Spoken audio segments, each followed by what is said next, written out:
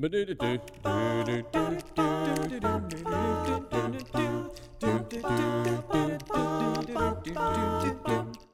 there, welcome back to the podcast. This is Jonathan Edwards, pureandsimplebible.com. So thankful to have you with me. Thank you for being a loyal listener. For those who've been with me for a while, hey, if this is your first episode, I'm glad you're here too, but you should probably pause it. This is part 3 of a mini-series. You need to go back and listen to part 1 and 2 first. We are talking about A King in His House, a book that my dad wrote, and I've been interviewing him about over the past few episodes. We're talking about David, this great king of the Old Testament, but also, and more importantly, the Davidic covenant from 2 Samuel 7, and Jesus. That's what this one's about, Jesus as the son of David. Let's jump back into the conversation and enjoy what the scriptures have to teach us about Jesus Christ as the son of David. You know, a Jewish follower in the first century, whenever they pick up this Matthew scroll, or whenever a copy of the Matthew scroll comes to their local church and they're going to listen to it, the opening line is the book of the genealogy of Jesus Christ, the son of David, the son of Abraham. We've talked about this in our home congregation recently, so it's kind of fresh on my mind. But to someone who's listening to this program, Dad, the son of David and son of Abraham are going to be very special to that first century Bible student, whereas in the 21st century, we might not see it as much except for the first line to a genealogy. And hopefully, as people are listening to this podcast, they're picking up on this theme. But can you just take a moment and talk about what it means for Jesus to be the son of David? Well, it's a fulfillment of, that great promise, but it's also very special to those people in the first century. They're looking for the son of David. Now, the son of David has kind of evolved over the centuries from back earlier in history when it first was discussed, and initially they thought that the son of David was just a physical descendant of David, just another human, and they thought maybe he'd be a great king. But with the foreign powers continuing to control Israel, the Babylonians, the Medo-Persians, the Greeks, and the Romans, they began to think that we need something stronger than just a king, and so he became supernatural and powerful. And so by the first century, people are looking forward to the coming of this individual, this one that they think will be a great king. And for many of them, they thought that he would be a great king that would deliver them from Rome. That was that was probably the major thing they wanted to be delivered from. They wanted political deliverance from Rome. But it was an exciting time to people in the first century, and that expression, the son of David, especially sort of summarizes the hopes and dreams of the people of God in the first century, that he's coming, this son of David. And so they're thrilled and excited. It's interesting that the favorite title Jesus used for himself, the Son of Man, he Right. used that quite often. I don't know the exact number, but a lot of times he calls himself the Son of Man. But the title Son of David was especially important for the people of Israel because Right. he was the one they were looking forward that would be coming. Yeah. Let me just mention a few of those. Now, you cite in your book that the expression "son of David" occurs 18 times in the gospel. It's 10 times in Matthew, so more than double uh, the amount of times the phrase is used is in Matthew's gospel, which many scholars believe was written to a Jewish audience. So there should be something that a Jewish reader would see in that that's special. But I find it interesting that Matthew 9:27, 2 blind men call him son of David. Matthew 12:23, the multitude says they're amazed, and they said, "Could this be the son of David?" And then the Canaanite woman in Matthew 15 says, "Have mercy on me, son of David." Um, which that one's kind of particularly interesting because she's a Canaanite. So it's almost like the Philistine, calling Mhm. the Jewish person, bringing back that David and Goliath geopolitical struggle. Let's see. Two more blind men in Matthew 20 said, "Have mercy on us, son of David." And then the multitude um, in Matthew 21, when he comes into the city, says, "Hosanna to the son of David." So I, I remember when I was reading your book the first time, uh, again, it was one of those aha moments where this had been a phrase that I'd kind of just plowed through, getting on to what I thought was quote unquote the important stuff. But all along, this is there's some energy to it. The local population, uh, some of them are calling him prophet. Some, the few are calling him son of God, but there's a lot of people calling him son of David, and that's almost as dangerous as calling him son of God. There's a lot of energy in that phrase. Um, does this energy uh, does it carry beyond the Gospels? Do we find Son of David going after his death, burial, and resurrection, or is that kind of the end of it because he's fulfilled his job and then now he's the Son of God? Well, it goes beyond the gospel accounts. It goes beyond Matthew. Matthew, especially, like you mentioned, kind of stresses that point. Matthew stresses certain things. It seems like he kind of arranged his gospel to accomplish certain things, and one of the things that he does is that he does stress that Jesus is the son of David. It's used in the other three gospels as well, and it's also used in the epistles.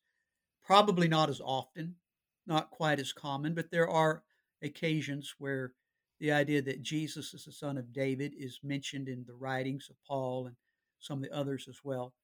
But again, the emphasis really seems to be placed upon that first century because this wonderful plan was coming to accomplishment then. All these promises that the people have been looking forward to had been debating and discussing, these were about to happen. So this was an exciting time for those people. It was a thrilling time. And so this expression, son of David, just ignited a fire among them. And as you mentioned, and even among some of the Gentiles, that Canaanite woman, was a Gentile. She evidently had heard of this from someone else, but she latched onto it real quick. And she was caught up perhaps in the messianic fervor as well that was going on. So it was an exciting time. This expression helped to keep that excitement going. There is a phrase, or rather, there's a scripture that is quoted, and you're going to have to help me with this, Dad, but I believe it's one of the most quoted Old Testament scriptures, and it's Psalm 110, verse 1. The Lord said to my Lord, "Sit at my right hand until I make your enemies your footstool." And it doesn't use the phrase "son of David," but in Matthew 22, Jesus asks the Pharisees the question, "What do you think about the Christ? Whose son is he?" And they say, "The son of David." And so then Jesus uses Psalm 110, verse 1, to you know, ask them. He's having them explore how could uh, David call him Lord, or if rather David calls him Lord, how is he his son? And it says no one was able to answer. So Jesus uses Psalm 110, um, but that's not the only time it's used. And my question to you is about in Acts 2. So going beyond the Gospels, beyond the people saying it's the son of David, Peter preaches about the son of David, and specifically with Psalm 110, verse 1. So I guess uh, my question to you is about David's throne and what's going on in Acts 2. Uh, so help me understand Acts 2 and David's throne, but then also, kind of zooming back, what is David's throne and how is Jesus on David's throne? What should I be expecting or thinking about when I think of Jesus on David's throne? Am I looking for like a physical return where he's going to be there, ruling in on David's throne in Jerusalem? And if not, what is it? I've just asked you a ton of questions. I hope I hope that you're able to get through them. I can re-ask them if you need me to. Well, you may too need to. But I want to begin with that Psalms 110 passage up here at Little Rock. We are studying the book of Psalms on Wednesday nights.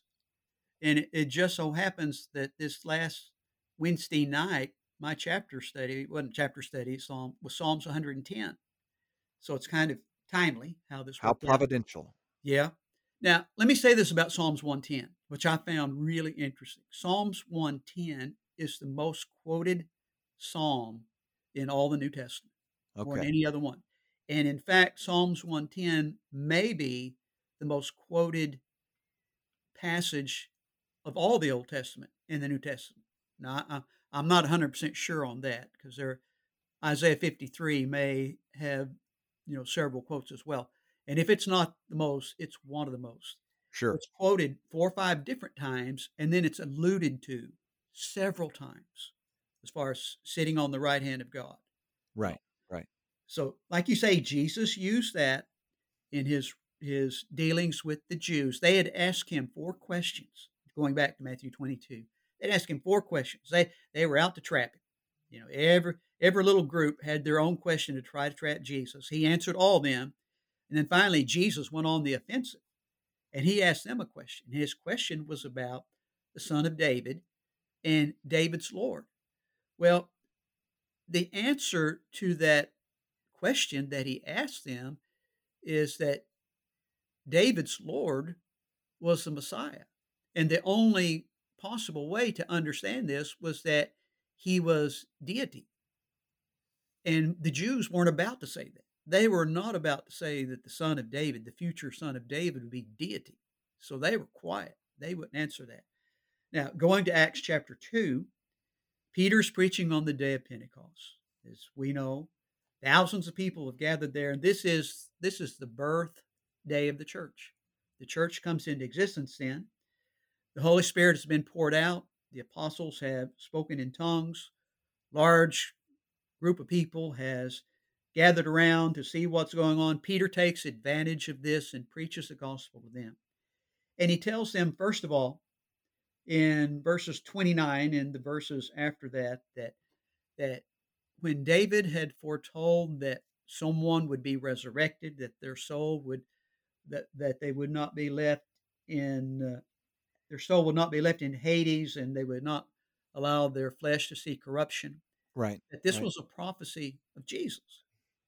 It wasn't about David. David was dead and gone. Yeah. He wasn't there. That's that's that's Peter's point. This can't be about David. David's dead. His Right. his burial place is here. But it's about Jesus. And he says the point to all this is that the son of David was going to be raised to sit on his throne. And that throne would be the throne of David. Mm. This individual that had been foretold that for centuries would be coming was one that was going to be raised from the dead for the purpose of sitting on God's throne. Now he continues, and he's got to prove that's Jesus. Now, the Jews might agree and say, yeah, the Christ, that's the Christ. The Christ is going to sit on David's throne. But they don't believe Jesus is the Christ. And so Peter then mentions in verse 32 this Jesus. Notice he shifts from Christ, where he's been talking about Christ, to Jesus. And he says, this Jesus has raised up, of which we are all witnesses. The apostles were witnesses to the resurrection of Christ. There were 11 of those men at this point, or 12, since the new one had been added. And they were eyewitnesses to that fact. So, one proof that Jesus was the Christ was the 12 eyewitnesses, and others as well, perhaps. But the second proof was the outpouring of the Holy Spirit. He says in verse 33, therefore, being exalted to the right hand of God, and having received from the Father the promise of the Holy Spirit, he poured out this which you now see and hear. The second witness that Jesus was the Christ was the pouring of the Spirit. So there are two unimpeachable witnesses here, the apostles and the pouring of the Spirit. And these prove that Jesus was the Christ. And at this point, Peter brings up that passage in Psalms 110 again and quotes it and says, "The Lord said to my Lord, sit at my right hand till I make your enemies your footstool." Now, the first Lord mentioned there is God. And the second Lord mentioned there is David's son, the Messiah, or Jesus Christ. I'll just simplify it. What it's saying here, God said to Jesus, sit at my right hand till I make your enemies your footstool.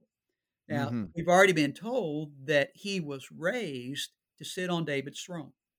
And now God says, sit on my right hand, share in God's reign, Right. and rule over God's people. What this is telling us is that the throne of David is not some literal throne in Jerusalem or anywhere else on earth. It's actually a symbol. It's actually a metonymy where one thing is named to suggest something else. The Okay. throne of David is named to suggest the authority, God's rule, God's reign. And that reign comes from heaven. When Jesus sat down on David's throne, again, that's used symbolically. It's referring to Jesus reigning on God's right hand from heaven. So we can say, in a sense, the throne of David's in heaven. It's not a physical throne on earth. It's a symbol of the reign of the Son of David over his people. And that's currently going on. That was announced on the day of Pentecost. And so Jesus today sits on David's throne, ruling over God's people. So we're not to expect then this return of Christ to sit on a physical throne in Jerusalem and kind of have a physical reign on the earth. Rather, we're intended to see. You called it a. Did you call it a metonymy? Yes, A metonymy, or something of Jesus has the authority of God, and that makes me think of his final words in the Gospel of Matthew. All authority has been given to me. So if he's sitting at the right hand of God, then that's synonymous with having all authority. Is that right? he has all authority, and he's not going to be given something new, something different than what he already has. Okay. Well, I got two more questions for you. And people really need to read the book to get, I guess, the meat of this. I wanted to talk about it because I really enjoyed reading it. Um, I think you helped me understand the Davidic covenant in a way that I hadn't understood it before. But one of the things that we mentioned um, earlier in this conversation was that David, as a shepherd king, was a kind of a shadow, right? He's foreshadowing to Jesus as a shepherd king. And I'm wondering if you could maybe speak for a moment about those, bullet points that we had about David and revisiting them, but about Jesus. How does Jesus protect and unite, etc.? Uh, I'm sure our listeners would love to hear about that. Both men, David and Jesus, are considered to be shepherd kings. When David was anointed king over all Israel in 2 Samuel chapter 5 verses 1 and 2, that's one of the things that the men of Israel said to him, that we want you to shepherd us. They understood that concept. When we get into the New Testament, Jesus claimed to be the good shepherd. In John chapter 10, he's called the great shepherd in 1 Peter chapter 5 verses 1 through 3, but he's also a king as well. So he combines both of those elements as well, a shepherd king. The beauty of a shepherd king is a shepherd king is not a tyrant. He is not a difficult, cruel, mean, savage king, that throws his weight around and makes life miserable for everybody. But it's the picture of a king that also involves the idea of someone that loves and protects his flock and serves his flock and helps his flock and feeds his flock. That's the idea. Now, when you think about David as a shepherd king, we've already said David defends the people of God in 1 Samuel 17 against Right? Goliath. In a sense, Jesus, the great shepherd king, defends his people as well. In Hebrews chapter 2, verse 14, you remember that he's the one that protects us from the devil. He's the one that died and destroyed the power of the devil. Secondly, we saw that David united his people when he brought the Ark of the Covenant into Jerusalem. Well, the Bible tells us in Ephesians 2 and verse 16 that Jesus unites all people in the church, especially Jew and Gentile. He's made them one body. He's broken down that middle wall partition and made them one in Christ. We've seen that David extended grace as a shepherd king to Mephibosheth and others, no doubt. And the same thing's also true of Jesus. Jesus, our shepherd king, extends grace. In John 1 and verse 17, the Bible tells us that law came through Moses and grace and truth came through Jesus. So he extends grace as well.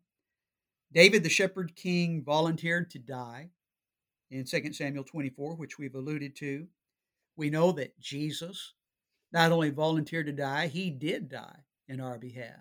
Right. And it wasn't something that he had to do, it's something that he volunteered to do.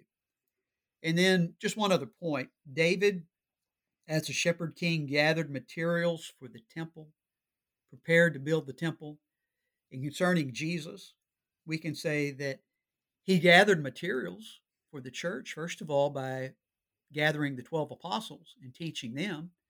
But Jesus also built the church as well. So there's this parallel between David as a shepherd king and Jesus as a shepherd king. Yeah. Oh, I love it. I love it. I don't know what scripture I'm gonna do it yet with, but in my Bible I've got um well, I might have already done it. I need to go find I have a journal Bible that's got the really wide margins. In 2 Samuel 7, I may have already done it, but I think I left it in the house. But if I haven't done it yet, I'm going to find a point in there. Maybe it's 2 Samuel 7 or maybe in Acts 2. And I'm going to write that T chart that compares David and Jesus as shepherd kings.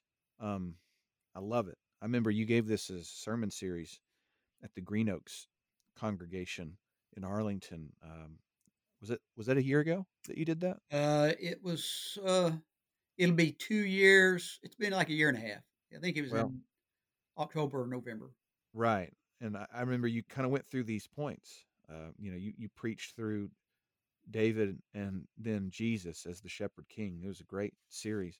I guess maybe to wrap this up with, Dad, um, I really like the question that your final chapter asks, and that is, what does the Davidic covenant mean to me? And people are always going to be interested in that. Here we are so far removed geographically, culturally, in time from these events. And so, that question, what of it? So what of it? What is it supposed to mean to us? Well, the Davidic covenant, among many things, is a testimony to God's faithfulness. God keeps his word. God said he'd do it, and he did it. As humans, we're not always faithful, not that we necessarily plan to be, but sometimes thinking things happen beyond our control that we can't control. And we make a promise to someone, and we may fully intend to keep it, and something happens providentially, something happens beyond our control, and we can't keep that promise. It's not that way with God. God made this wonderful promise, and it's for our good, and God kept it. And so, just kind of a superficial study of the Davidic covenant helps us to see the faithfulness of God, how faithful God is. But there's another thing that I wanted to say about this as well, and that it's something that we need to make personal. These special promises. Let me back up just a little bit on this, Okay, say something, and then end with the point that I'm going to make. sure. I think there are two key thoughts for us that come out of the Davidic covenant, and one of them involves salvation, and the other involves the Lord's benevolent rule. Now, one of the things that the Davidic covenant teaches us is our need for salvation. It's equated with salvation. We need salvation. When we talk about man's greatest needs, man needs uh, man needs help from the environment sometimes. Man needs education. Some people think education is one of the greatest needs. Right. Maybe healthcare, maybe food, maybe shelter. Greatest Right. physical needs we have, but the greatest need that we have is salvation. We need to Mm. be saved from our sins, and Mhm. we can't save ourselves, no matter how hard we try. Right. And one of the truths that comes out of the Davidic covenant is that this son of David is also a savior. That's the thing that Paul taught in Acts 13 when he preached a sermon at Antioch of Pisidia. He's describing Jesus, and he says, "From this man's seed, according to the promise, God raised up for Israel a savior, Jesus."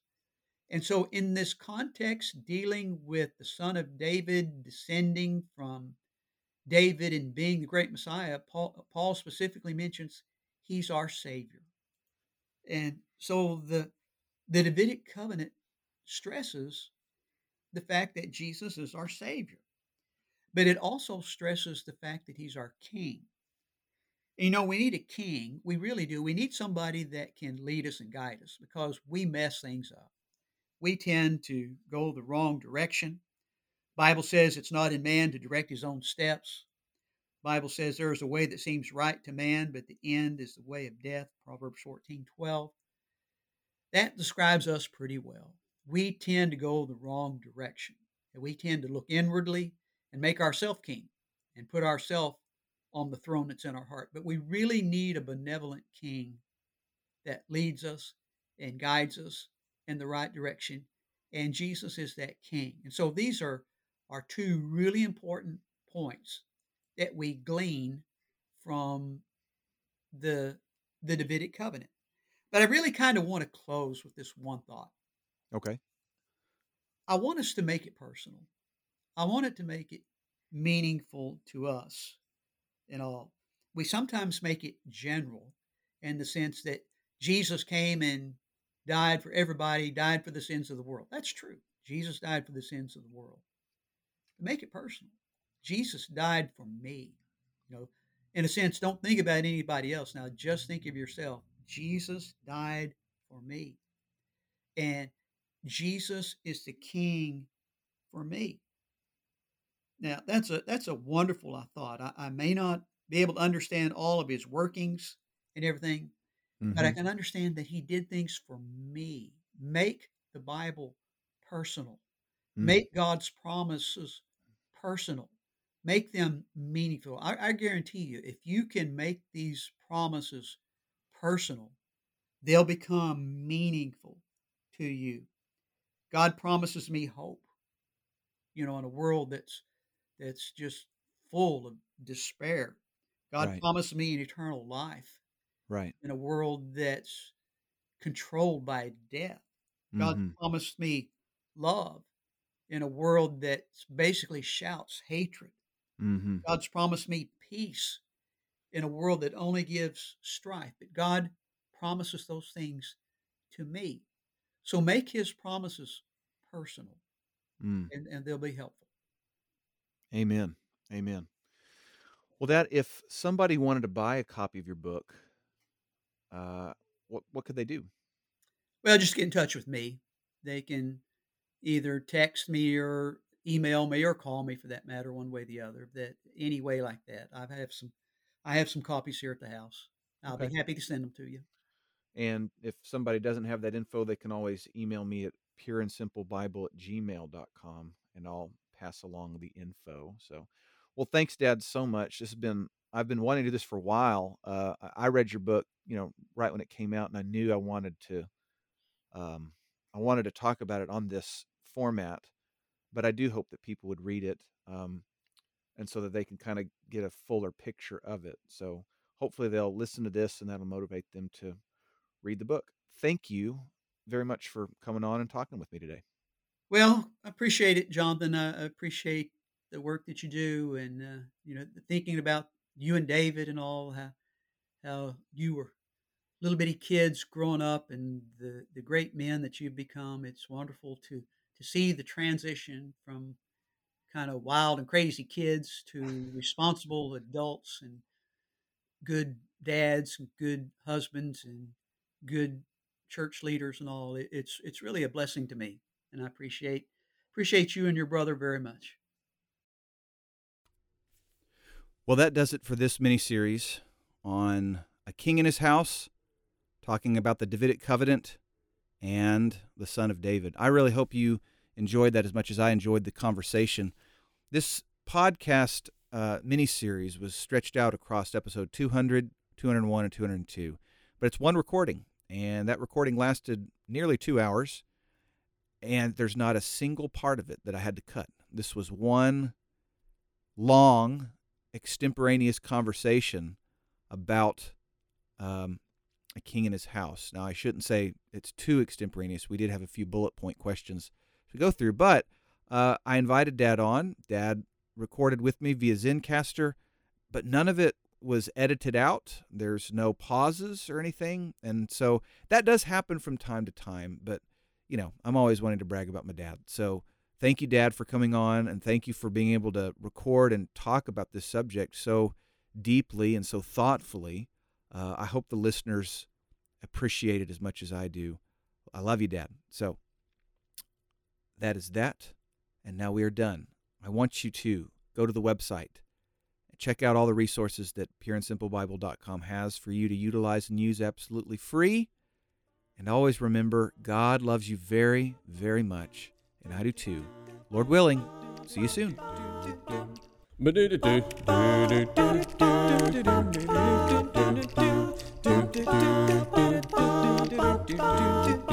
Well, I'm here to tell you a story that is true, about a judge by the name of Gideon. He was a man like me and you.